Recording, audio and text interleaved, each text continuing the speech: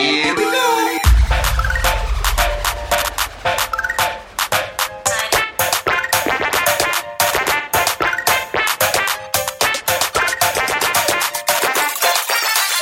Welcome to another episode of Nerds Amalgamated. I am the DJ, and with me today I have the Professor. Hello, DJ. How's it going? All right, apart from the universe conspiring to prevent us from recording this episode.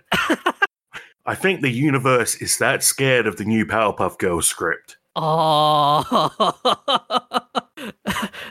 that script. It's not good. It's never good.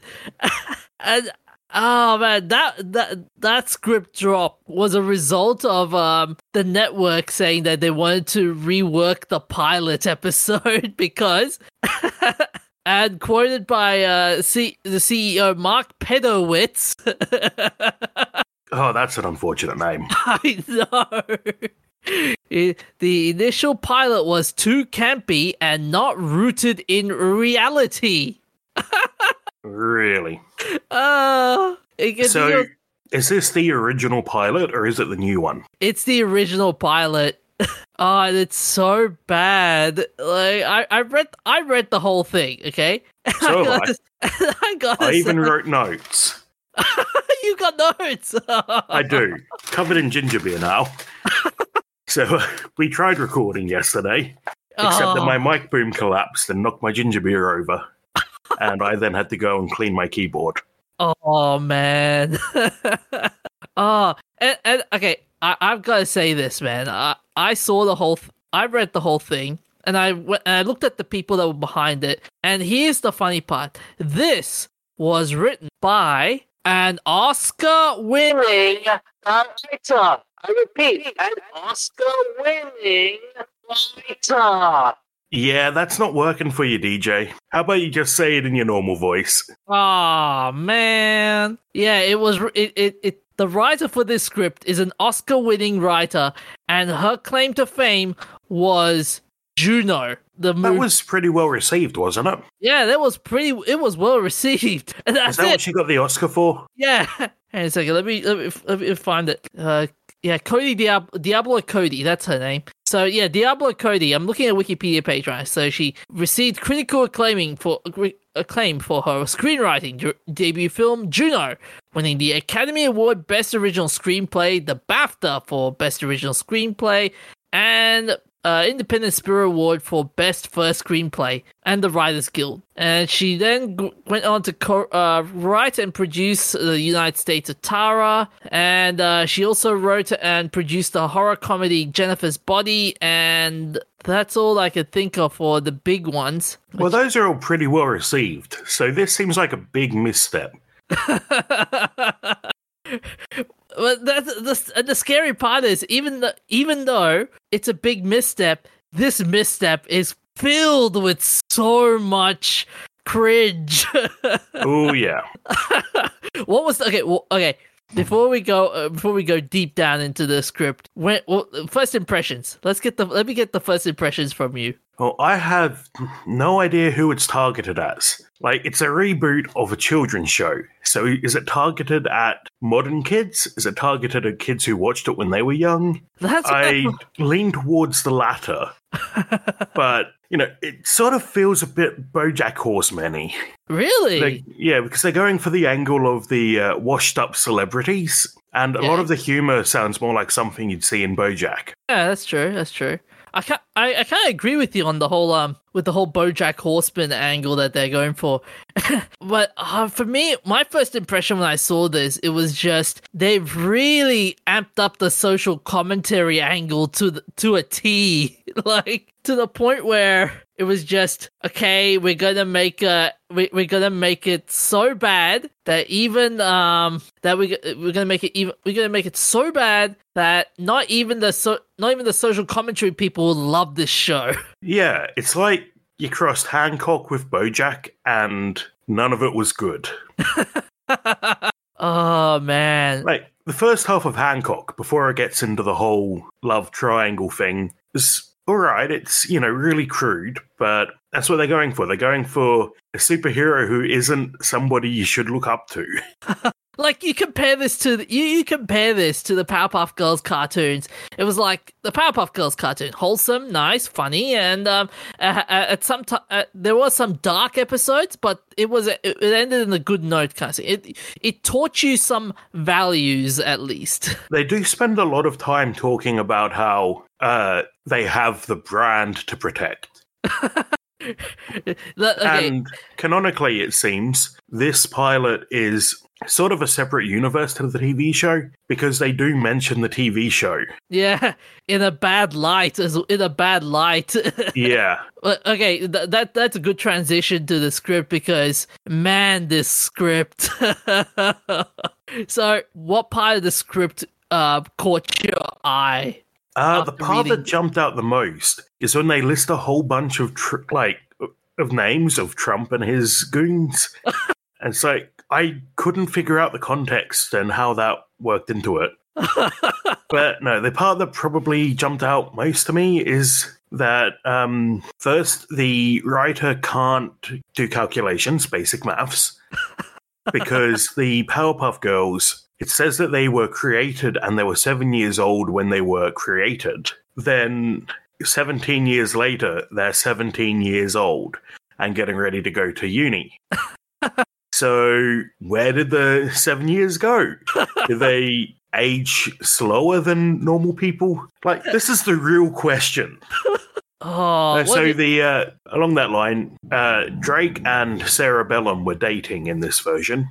Yeah. Wasn't Cerebellum a villain in the original? No, in the cartoon series, Cerebellum is the mayor's assistant. Oh, okay. She's the redhead with it doesn't show her face, but she would be like the voice of reason in a sense. Yeah, it's been a long time, but so Professor Drake and Cerebellum are dating, and at one point they talk about how long their relationship's been, even though in a flashback scene it describes them as dating. In this later scene, they say how long they've been dating, and it's not as long as it would have had to be. Interesting fact: the guy that's playing the professor in this series is the guy playing as Turk in Scrubs, which makes it really awkward. Why does that make it awkward? I mean, it's like in this version of Powerpuff Girls in the script, they made Professor Utonium as like this typical showbiz dad, always controlling the girls and stuff. It's hard to ruining their investments by investing into the housing crisis, like prior to the 2008 housing crisis, fidget spinners. And cronuts. Cronuts, that's it.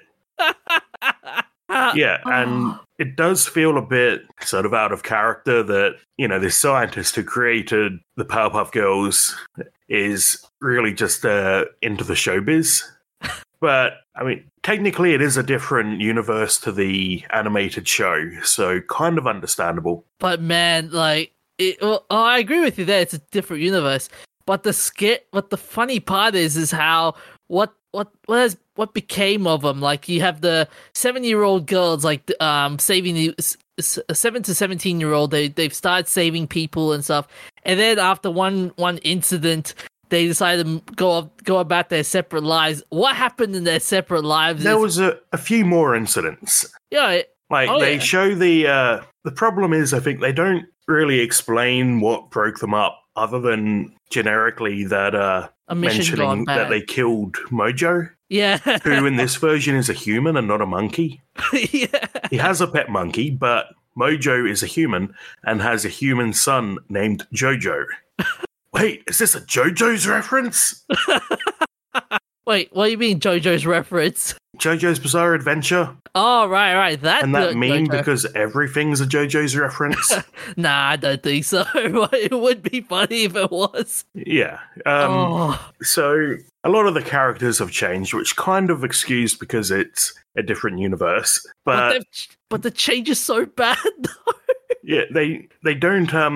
I don't think they explain the background of how they got to where they are, where they're washed up celebrities, and it does have a sort of satirical take on it, pointing out that they're running away from the trauma of being public figures all their lives. But it kind of just shows one event where Mojo. Oh no, I suppose they do show. Okay, so they say that the Powerpuff Girls killed Mojo, and I suppose they do show that. I thought that they hadn't, but now I realise that is shown in the script.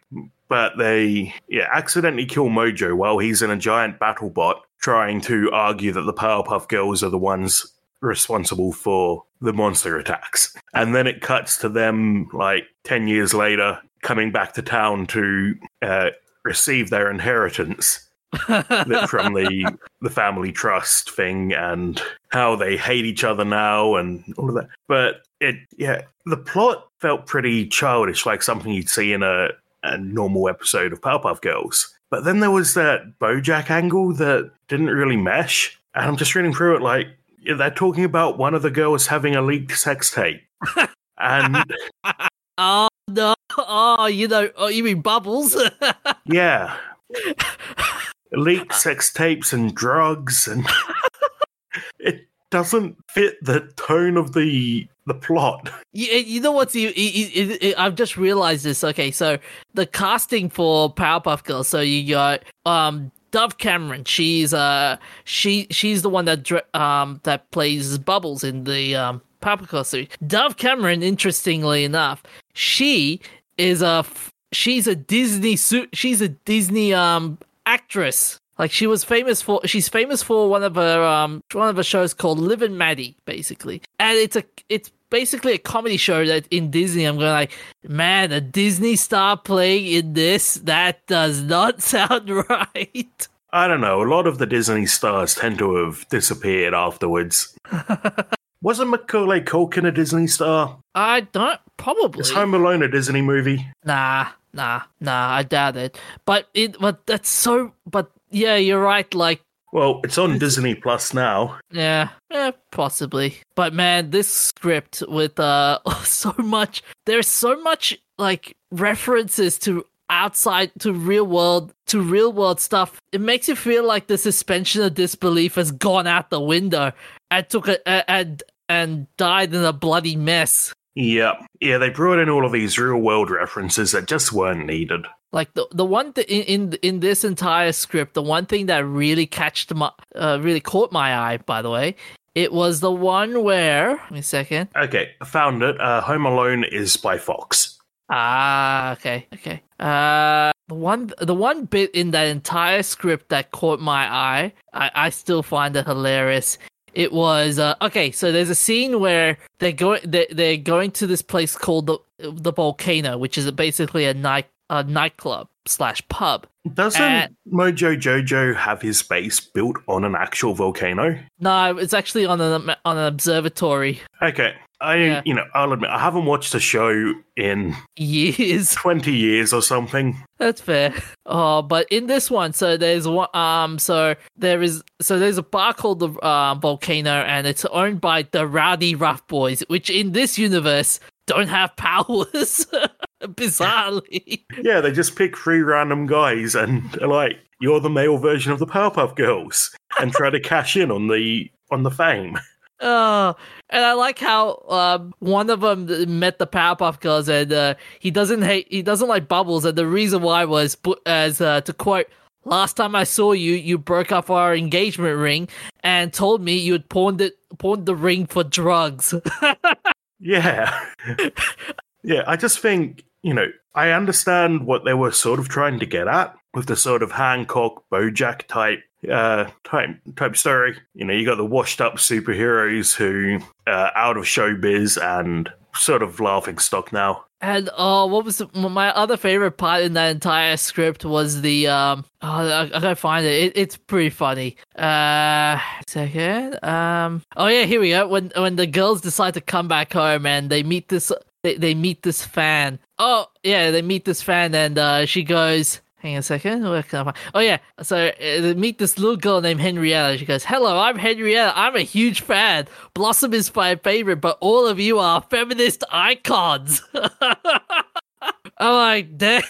Yeah, they brought up a lot of feminism in that, and how the Powerpuff Girls were feminist icons. But that also sounded like very intelligent. I suppose she's supposed to be a super genius, But she's 9 years old and she's the main villain of the first episode. But I think the ending doesn't suit it either. At the end of the first episode, they save Townsville from one villain, and suddenly everyone loves them again, and they decide they're going back into the superhero business. Like, you can't. The character development's too fast. Where are you going to go from there? Like, and then the other part was Drake Utonium's deep dark secrets in his lab. Like, what the hell? Oh, he's got a museum of bad guys. I'd do that. Oh, by the way, not the other funny part in that entire script was the part when Blossom is on the floor when she fainted, and one of the guys, "Wake up, Bloss, or else we'll leak your stuff everywhere." Leak your nudes. Yeah.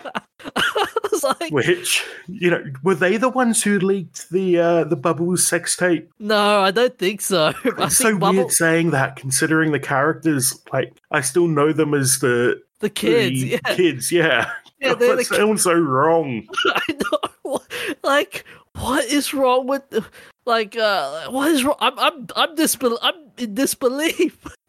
Like, Jesus, how did you get this wrong? I think they shouldn't have gone for the Powerpuff Girls. Like, it feels like they're piggybacking on the fame of the Powerpuff Girls to tell a story that doesn't really suit the Powerpuff Girls, and because of that, they're just shoehorning it in.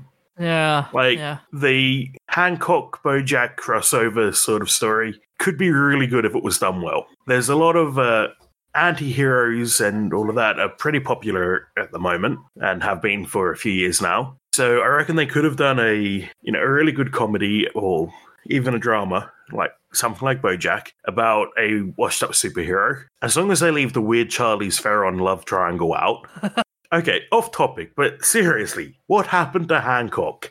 I know they had two different writers, but how did they mess it up that badly? That was just like two different scripts stuck together. They could have. They had so much potential, and they screwed it up. Yep, telling two entirely unrelated stories. But a story about a washed-up superhero trying to regain the trust of the public and all of that is a really interesting topic. I just don't think they should have done it with the Powerpuff Girls, because they've tried to. The villains and all of that. The villain and the plot feel like something out of a kid's show, but the characters feel like something out of a raunchy comedy. And that being said, though, it's not a raunchy comedy. It feels like a raunchy adult novel, more like with all this melodrama. All the alcoholism and drugs. It feels more like Archer than, And I like how it's BoJack. And I like how it's Bubbles, the most wholesome person in the entire show, is the one that gets all the alcohol and the drugs. Bit of a character flip. And what's weird is how Drake, someone said this. I was watching a live stream reading of this script. Someone said it's weird how Drake, the whole Drake and having three girls. It's kind of like ironic to the real singer Drake and his relationship with girls or something like that. I mean, they do mention that, not Drake the singer specifically, but they do have a joke in there about how Drake had to give his little girl superpowers because being a middle-aged man who creates three little girls doesn't look good. One day, just one day, we have got to do this. We have got to do a reading of this one day. Oh, so JoJo being a bit of a creepy stalker is weird as well. Oh, like they killed your dad. In the cartoon, in the cartoon, JoJo is technically the creator of the Powerpuff Girls in a weird sense, mind you. How so? I don't recall that bit. So there was an episode where when Mojo had all the superpowers, and the professor and he kidnaps the professor, and the professor sees all this carnage and wreckage that Jojo's doing, and he thinks back, and there's a moment, and he goes back to the time when Mojo was his assistant. It was the professor's assistant at this time, and then all of a sudden he snaps out and say, Jojo, you were the worst lab assistant I ever had, and he did all this like carnage in the lab. At one time, the professor was trying to create the girls, and Jojo accidentally pushes the professor, and his hand knocks onto Chemical X, and he created the Powerpuff Girls. Oh dear. Yeah, they don't make it that blatant in the reboot, but Mojo is still working with Drake in the lab, and he's a bit upset that Drake gets all the credit. Yeah. But thankfully, because of what happened with the script and the reworking, they've decided to can the pilot for now. Yeah, I'm a bit worried. Like, is what they're going to, they've already gone down this angle. Are they going to completely scrap it and make it just a straight Powerpuff Girls reboot? Or are they going to just rework this idea? Because I don't think you can salvage this idea while keeping it Powerpuff Girls branded. But you know what's going to be funny? But you know what would be funny though? I bet you bottom dollar, someone is going to make like a hashtag release the Diablo cut. Oh no. It'll be like the Snyder Cut in the worst way possible. And can you imagine how bad of the reaction will it be if that comes out? I mean, I thought the Sonic movie CGI blunder was bad. I had no idea it could get worse.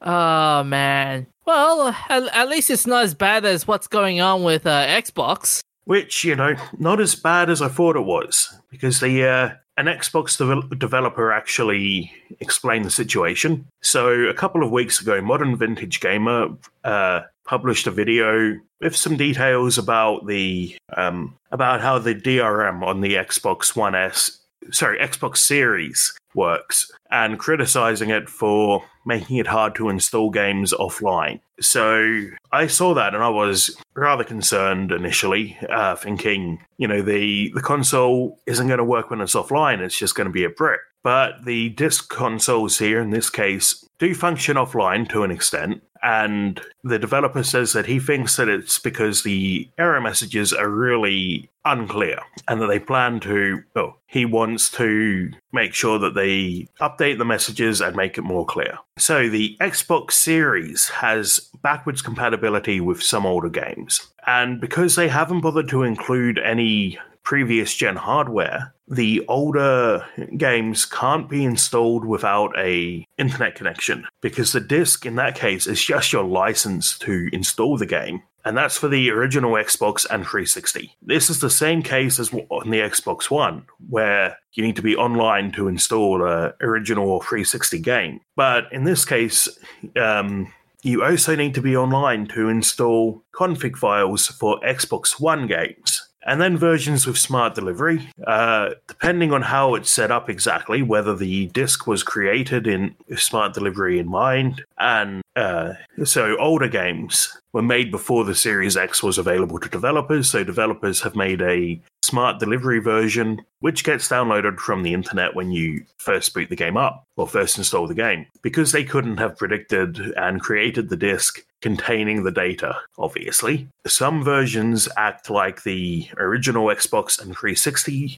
mode, where you need to insert the disk and it downloads the proper version of the game entirely from scratch, and they call that a stub. And in that case, some of them, the games weren't ready to have the full version installed.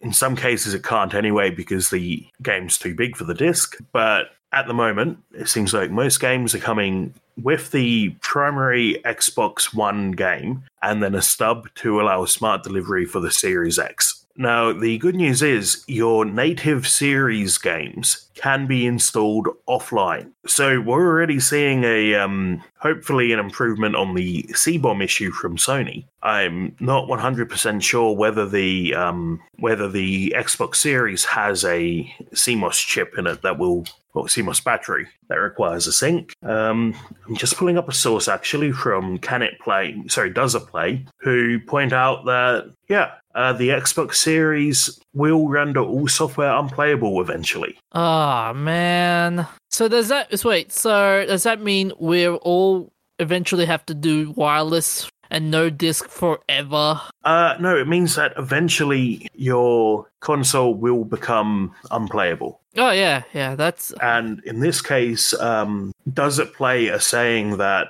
it's better on PS5 because in the case of C-Bomb, which is when the CMOS battery goes flat and the PS5 is unable to phone home and check with the home server.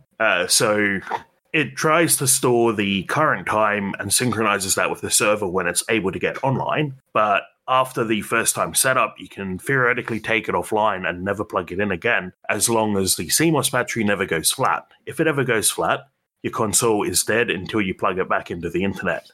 In this case, on the PS5, discs still work offline. Thank God. But discs on the Series Series still require activation. Yeah, hence you need the internet connection. Yeah. So I understand why they've done it in this case for blocking piracy and all of that, but I also doubt that they will let you mod your mod your Xbox in a few years and work around this.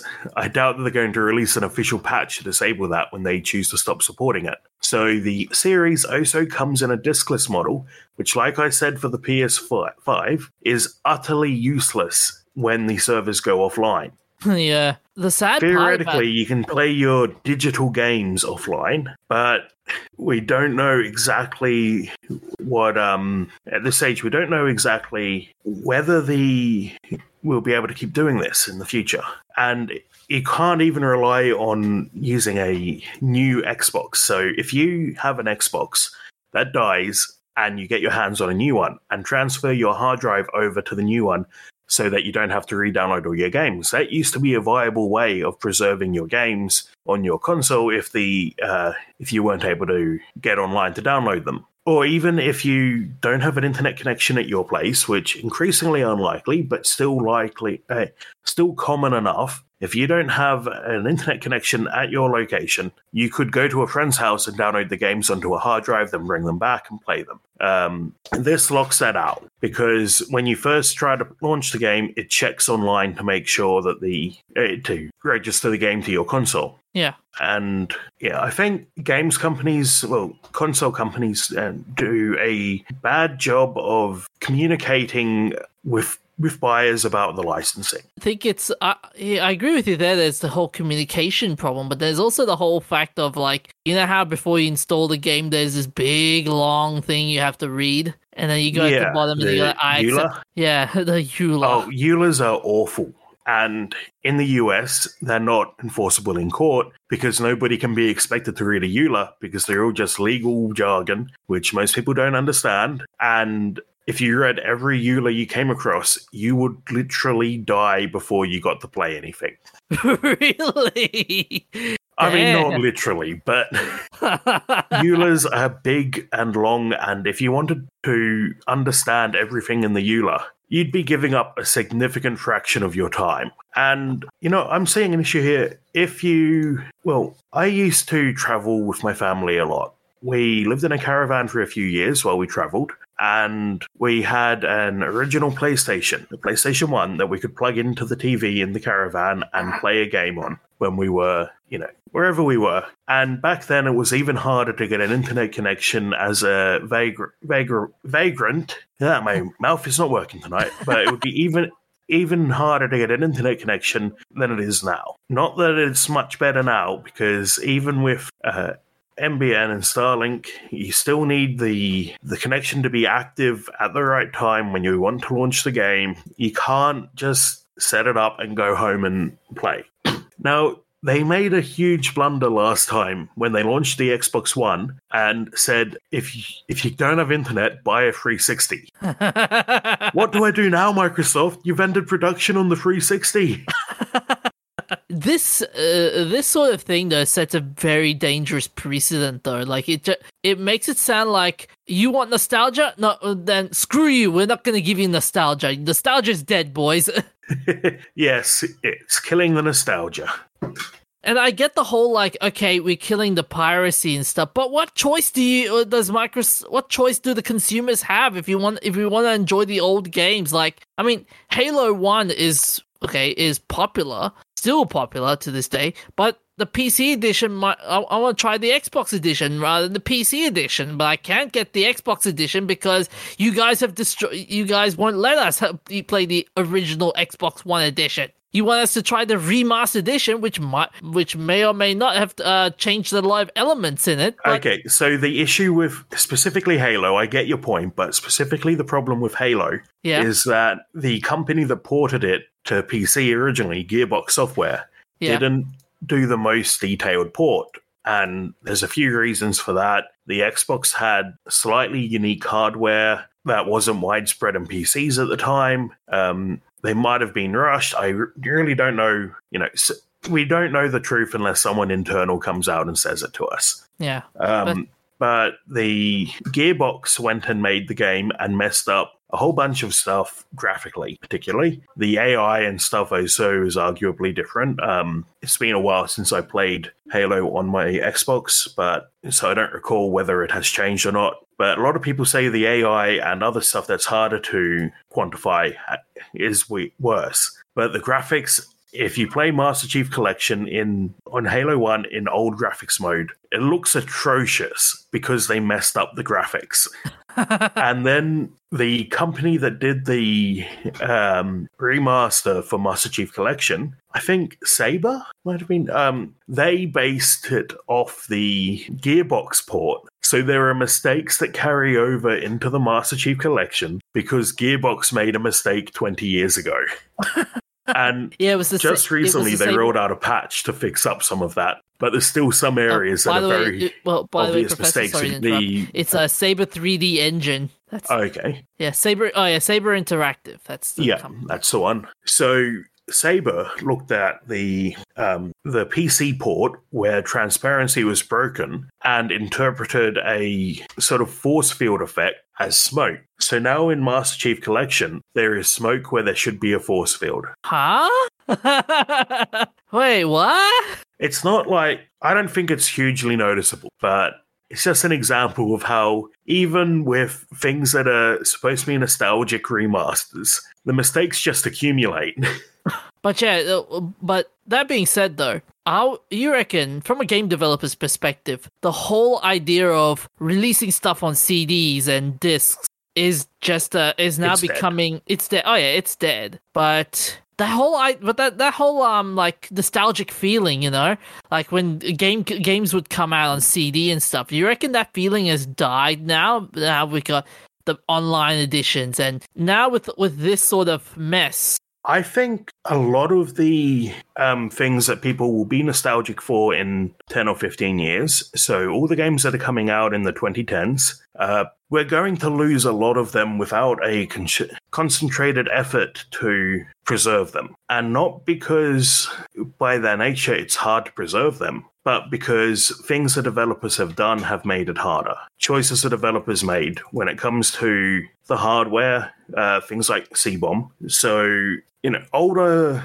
consoles, usually there's, let me straighten this out. Anything before the late 90s, you could modify to your heart's content and, repair, replace parts, and you probably wouldn't have an issue. Then in the late 90s, things started to become more locked down. Like the original PlayStation, the disc reader is paired to the unit. I'm not sure exactly why. Maybe it's to prevent piracy, or maybe that's the excuse they'll use if you ask them. But it also has the effect of preventing you from repairing your PlayStation if it breaks, which means that if your PlayStation breaks, all of your games on it, you can't play it. Then as we've come along and internet access has become more reliable and more games have access to the internet, we have day one patches, multiplayer modes, always online, and that's going to make it harder to really preserve a game. So something like Watch Dogs, as an example I'm pulling out of my hat, has a multiplayer mode that consists of 2 players loading in, and like a player will get added to your world while you're playing the single player, and you then have to track them. I don't recall whether the host player tracks them or if the intruder tracks the host, but the goal is to track down the opposing player and kill them, and one player is the hunter, one player is the mouse. So assuming there's no online DRM checks there, which I highly doubt, it's true because this is Ubisoft we're talking about. You can preserve the game, but it's likely that in the future you'll only ever be able to play the single player without intrusions, which, to be fair, in the future, less people are going to be playing, so there's going to be less intrusions. But Ubisoft is probably not going to release the server code allowing people to run custom servers. And in the past, there's been big efforts to backwards engineer the servers so that people can keep playing a game when the official server shuts down. Yeah. It even happens to MMOs, like World of Warcraft. Used to have them, they cracked down on them around the time they announced the World of Warcraft Classic mode. Oh, yeah. I remember that. Yeah, but that's an example of a feature you won't be able to play in the future because you won't have access to the servers. Now, games that are fully MMOs are pretty obviously the type that you'll lose from the servers going down. But there are more and more games that are like Watch Dogs that have that sort of feature and also rely on an always online DRM check, even games that don't have a multiplayer component at all. And even in the future, you won't even be able to play the single player mode. So what would be the solution if this problem ever comes back up again? Okay, so the ultimate solutions for these, in my opinion, are right to repair. We need to be allowed to repair our consoles when they break. You can't I don't think you should be able to pair the CD drive with the motherboard, because if the CD drive breaks and you haven't hacked your console, you can't replace it and keep playing. You need to send it into the repair shop, and what do you do when the repair shop's gone? Oh, yeah. Then you'll have to do a backyard surgery version of the console, and that's not good, and that's not safe at all. What if the hacking process, it can be perfectly safe, but what if the hacking process requires a CD drive to be working to perform the hack? You can't burn your hacking CD and put it in if your CD drive has already died. Yeah. So I think we should push back against pairing hardware together in the name of right to repair. And I think from the game developer side, I don't know how to make the changes that would allow it to happen, but I think more games with multiplayer components should release the servers when they officially shut down. Because then if a game is popular, somebody somewhere will keep a fan server going for you, and then you'll be able to log into that and play it without relying on the official servers, which don't exist anymore. And it won't cost the developers much, really, releasing the code. There's licensing issues that would need to be dealt with, but there's no ongoing cost to that, as far as I understand it. At least the bright side is, if it was Nintendo, we know Nintendo and their history of making of fan service and whatnot, with their idea of giving everything a cease and desist, basically. Oh yeah. Like if it was like Blizzard or something, maybe they might be nice enough. I mean, they were nice enough when Dota was a thing, but before it became a big game. They've gotten a lot worse about that recently. Really? Yeah. Well, keep in mind, Warcraft 3, what do they call it? War Mastered or something? Oh, Reforged. Yeah. Reforged, that's it. Yeah. War Mastered. What is that one? It's another one that got a remaster recently. Anyway, Warcraft 3 Reforged. That was terrible. It's a terrible example, and it also completely removed the original from the store. Even if you own the original, it replaced the original. And it's worse. Graphically, it's moderately improved, but by doing that, they also did the laziest job possible. And instead of having, animated or pseudo-animated cutscenes where it would zoom in on your units as they moved around, it just shows you the standard bird's eye view from the RTS and has the units going around with the subtitles. So they completely ruined the sort of the direction of the cutscenes. It's like if you went in to watch the remake of a movie, and there were no like camera cuts or angle changes or anything. So it's just one shot. Yeah, that and would it's be not even awkward. like a good shot. No. Oh, that would be awkward. Really awkward. Yeah, so they ruined the cinematics in Warcraft 3 Reforged and took away the original Warcraft 3. Yeah. But okay, I got a question for you though. What if they're doing all this like online instead of CDs as a way to put more emphasis on playing it on a multiplayer front? I think a lot of companies are doing that because multiplayer Is the big kind of thing cheap now. to develop if you have an engine that supports multiplayer already. It's kind of cheap. You don't have to focus on AI. You can have a simpler loop, and you extend the playtime of your game significantly. Like most of the playtime of a game like Call of Duty or Battlefield is in the multiplayer mode, not the campaign, right? Yeah. So if you just make a multiplayer game and slap the laziest campaign on, then you can have the multiplayer last for years and also sell costumes or power-ups or whatever through your online store and have a recurring revenue there. No longer are your gamers going to pay $60 for a game and go home and play it by themselves in their bedroom with not come out for a week. Now they're going to do it for months and play, and then also send you money so they can wear a silly costume. You can see why the people behind the money want that to happen. Yeah. So yeah, a lot of games are adding multiplayer features so they can sell microtransactions. Yeah. But what if they're just using it just to make the console go longer, you know, in order to get the Xbox One, you have to play the multiplayer and only the multiplayer. No, the CDs, screw the CDs and playing single player. We just want you to only play the multiplayer. Like, what if the multiplayer was the only selling point? That is also okay. Multiplayer is also a bit of a selling point, not necessarily for the same factors, but multiplayer is a selling point because if you want to play multiplayer games with your friends, you need the same console. Yeah. So the last couple of generations, it's been all about getting people onto your platform to begin with so that they then go back and get all their friends to join them on that platform. Okay. But I think that's related to a different issue to this. Fair enough.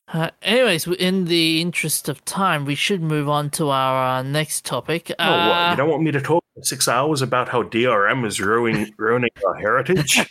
Hey, by the time we finish this conversation, by the time we finish talking about it, we'll be seeing more red crabs crawling around the area. And yes, that was a very, very lazy. That was a very, very lazy segue. I know. Mm-hmm. So, on to our final topic. So scientists have found a way how to control the crazy ants in Christmas Island, and it involves crabs, red crabs. And I don't mean the crab dance that you see in every meme. So, how are the crabs and the ants related? So the red crabs, they're famed throughout the world as with a yearly migration to the sea, which turns the islands into red carpets. So in 2016, scientists introduced a Malaysian micro wasp to try and deprive the crazy ants of its food source, honey dew, which is produced by an insect called the yellow lac scale. This wasp intends to spread under the own stream of an island very well and has done a terrific job of controlling the yellow lac scale. Okay, but the reason they're doing this is because the crazy ants are killing the crabs. Yeah. Crazy ants are invasive in Christmas Island. Yeah, and they have killed more than 30 million red ants. Yeah, I mean, there's a lot of red ants there to begin with, but a lot of red crabs there to begin with, but that's still a big fraction. Oh yeah. So the scientists have now been introducing micro wasps and micro wasps to curb the whole food source as a way of controlling it. I mean, it's an interesting idea using biological control on ants. The risk is, what if your biological control goes rogue? Oh, yeah. You know about cane toads, right? Yeah, they were brought in to control the cane beetle, which was eating the sugar cane. Turns out cane toads don't eat cane beetles and prefer to eat Aussie things. And now they're all over the place. Yeah. Yeah, that was a big boo-boo. Yeah, that was back in like the 50s, before we knew how it worked. Now, we pretend we know how it works. Like, the scientists are a lot more careful about it. I mean, as much as I like to see the crazy ants not kill the red crabs, I agree with you. I'm worried about if they go rogue and destroy the ecosystem. Yeah, and they're planning on bringing in more species of micro wasps, hoping that will further suppress the crazy ants. Mind you, one of them is actually a pest in the Australian agriculture sector. Okay. The African micro wasp, apparently, and they one of them quoted saying, when you do biocontrol like this, you're looking for biocontrol agents that's very host specific. The Department of Agriculture has a very strict set of guidelines that they lay down in terms of doing the science and building the case. Yeah, so you want it to be host specific because unlike chemicals, which if you could find something that's host specific in chemicals case, you can usually get it to within particular types. As an example, Roundup is theoretically, I know there's a lot of debate about it, but should only be poisonous to plants because it affects an enzyme pathway that only exists in plants, not in animals. So the risk there is overspraying it and killing off things that you don't want to harm. But theoretically, it shouldn't harm the animals, and also it breaks down in the environment and doesn't continue to harm the animals. The problem with any sort of bioweapon is that bioweapons reproduce, and if you don't have them perfectly locked down to a particular target, they go rogue and wreck the ecosystem like cane toads. The other problem with bioweapons is their reproducibility. And how is that different to what I just said? Oh, right. Sorry. I actually no. I was going to say the weaponization. Imagine editing the gene code of a species to carry other diseases. Yeah. So in this case, they're using the micro wasps to starve the crazy ants by controlling the shellac. Lac scale, sorry. Shellac is a product made from using lac scales. So I'm not sure I'm convinced this is a great idea. I don't think we really know enough about the ecosystem to be able to do this accurately. It's an interesting problem to solve. And not to mention, like, even if you get this successfully done, like, will this affect the other big picture? You have to wonder is the tourism angle. Like, will this improve the tourism or not improve the tourism? Because I mean, seeing the red crabs like coming down from the road and stuff, it's always a tourist attraction. Yes, that's why they're probably working. Apart from preventing the ecosystem damage, they also want to save it for the local economy. So it's possible that they're rushing into this because of the threat to the economy. It's the only thing I know about Christmas Island. Yeah. So it's a big tourist draw. They're not. Just curiously, the red crabs, they're not an endangered species, are they? I don't think so. A second, let me have a look. Although its population is under great assault by ants. As of 2020, the red crab has not been assessed by the International Union for Conservation of Nature, and it is not listed on their red list. Huh. Okay. Okay, that's interesting. I mean, good to hear that it's not endangered yet. Obviously, the fear is that the crazy ants could wipe them out, but good to hear that so far that's not happening. Yeah. Anyways, we'll be right back with our message from our sponsors, and we're back with our nerdful things, shoutouts, and events, and famous birthdays and events of interest. Hi, I'm Daniel, founder of Pretty Litter. Cats and cat owners deserve better than any old-fashioned litter. That's why I teamed up with scientists and veterinarians to create Pretty Litter. Its innovative crystal formula has superior odor control and weighs up to 80% less than clay litter. Pretty Litter even monitors health by changing colors to help detect early signs of potential illness. It's the world's smartest kitty litter.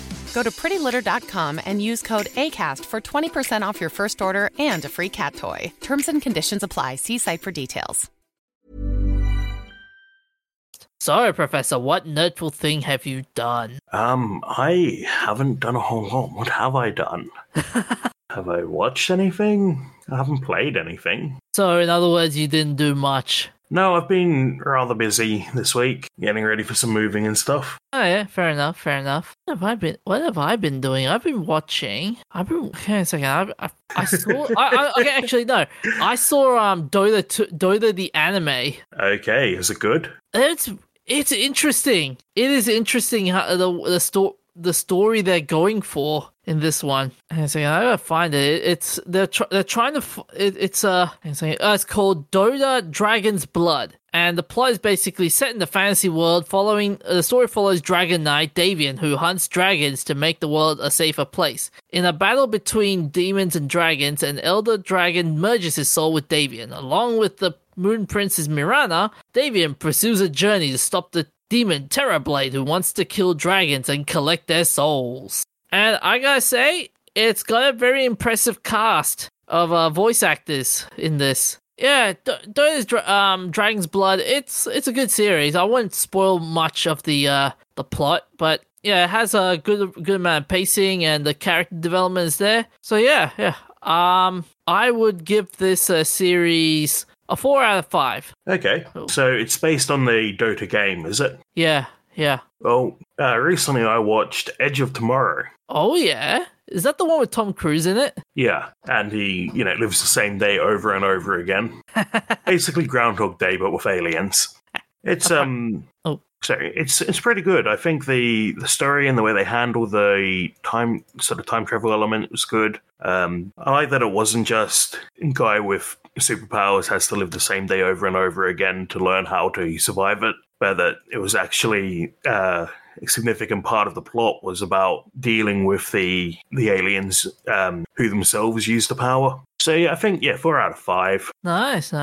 I've heard that series was based off an anime, if I recall. Yeah, an anime or a manga. I think it was a manga called Live, Die, Repeat. Yeah. Which is now the new subtitle of Edge of Tomorrow. Apparently they announced a sequel and that the whole series is going to be, I think it's all titled Live, Die, Repeat now. Oh no, sorry, it's All You Need Is Kill. That's the one. But yeah, now the whole series is going to be called Live, Die, Repeat, and Edge of Tomorrow is a subtitle.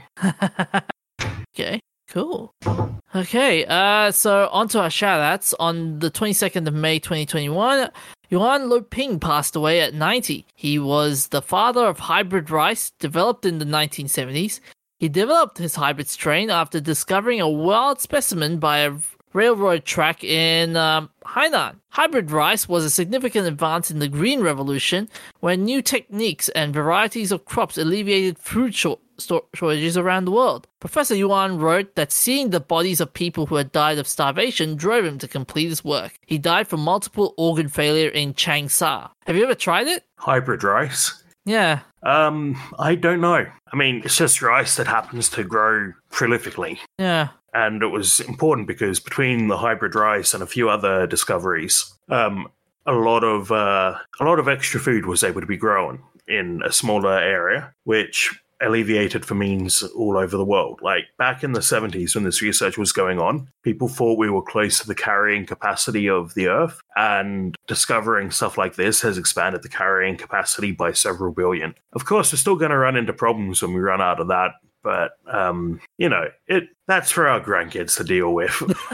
Fair enough. So, on the 24th of May 2021, the 30th anniversary of Thelma and Louise passed. This was a 1991 movie directed by Ridley Scott about two best friends who go on a road trip to escape their boring lives but end up out of their depth on the run from the police. It was notable for being female-led but criticized for being anti-man. When an interviewer suggested the male parts weren't good enough, writer Callie Corey said, "So what? Susan Sarandon also noted that it was unusual to have 2 female friends in a movie. The movie received 6 Oscar nominations and 1 Best Original Screenplay. That was a good movie. And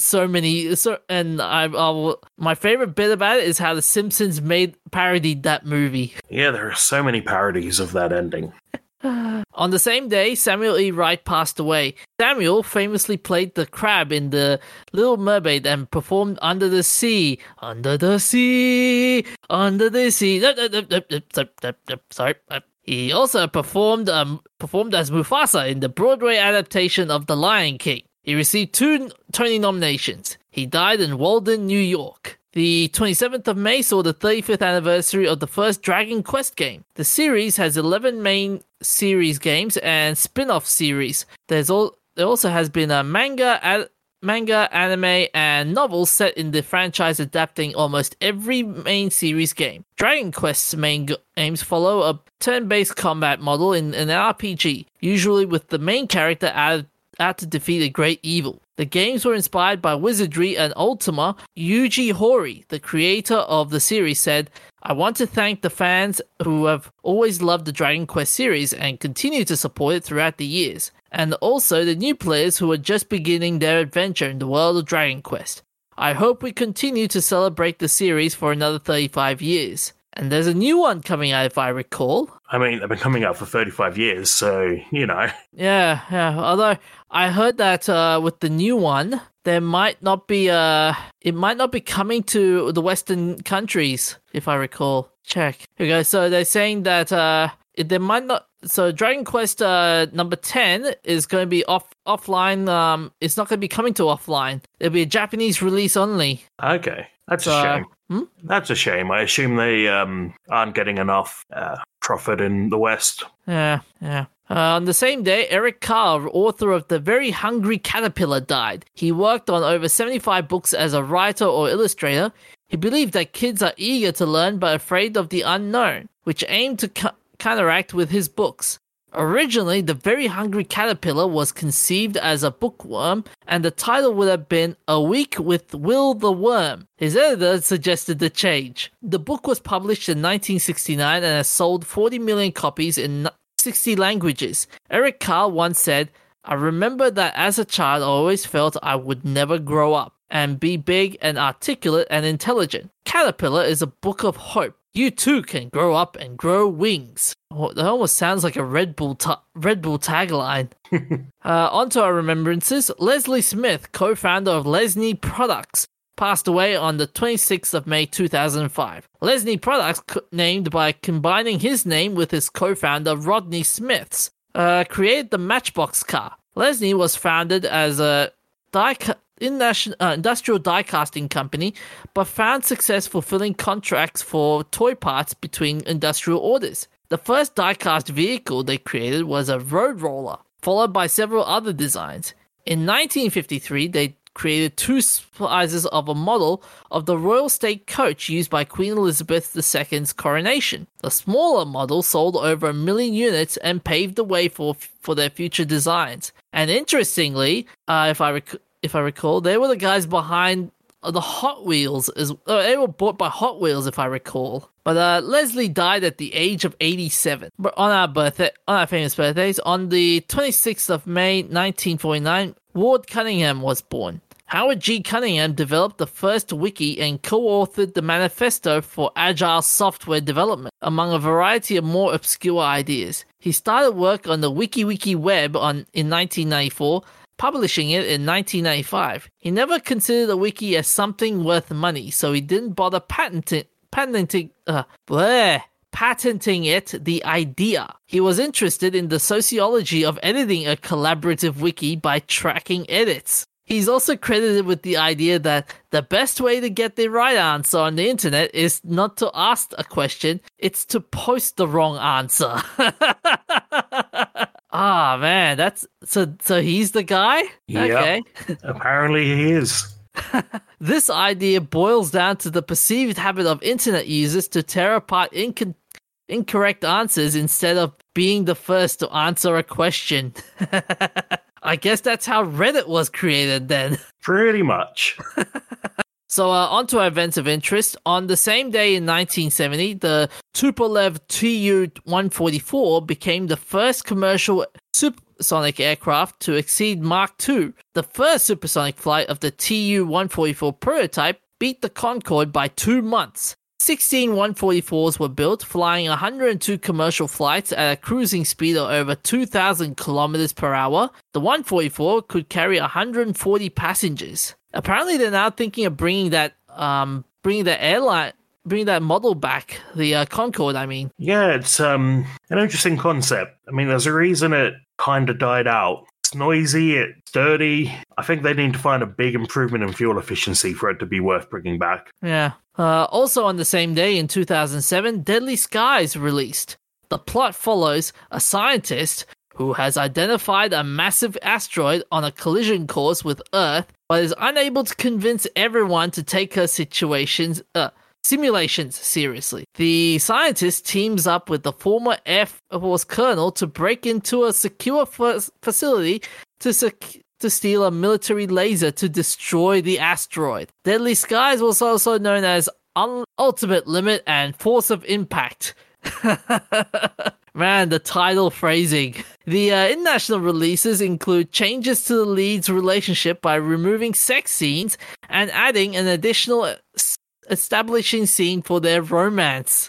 But anyways, that's all we have for this week. You can find us on Facebook, Instagram, Twitter, that'snotcanon.com, where we have an archive of our old episodes and new episodes.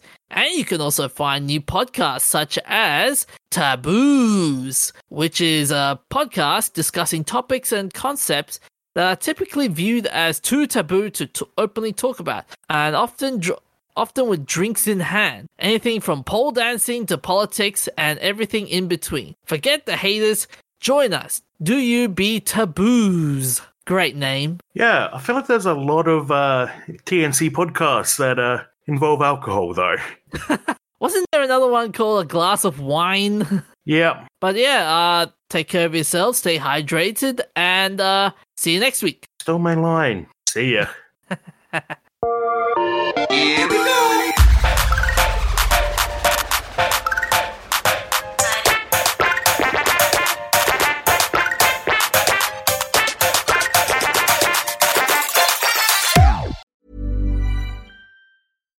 Hi, I'm Daniel, founder of Pretty Litter. Cats and cat owners deserve better than any old-fashioned litter. That's why I teamed up with scientists and veterinarians to create Pretty Litter. Its innovative crystal formula has superior odor control and weighs up to 80% less than clay litter. Pretty Litter even monitors health by changing colors to help detect early signs of potential illness. It's the world's smartest kitty litter. Go to prettylitter.com and use code ACAST for 20% off your first order and a free cat toy. Terms and conditions apply. See site for details.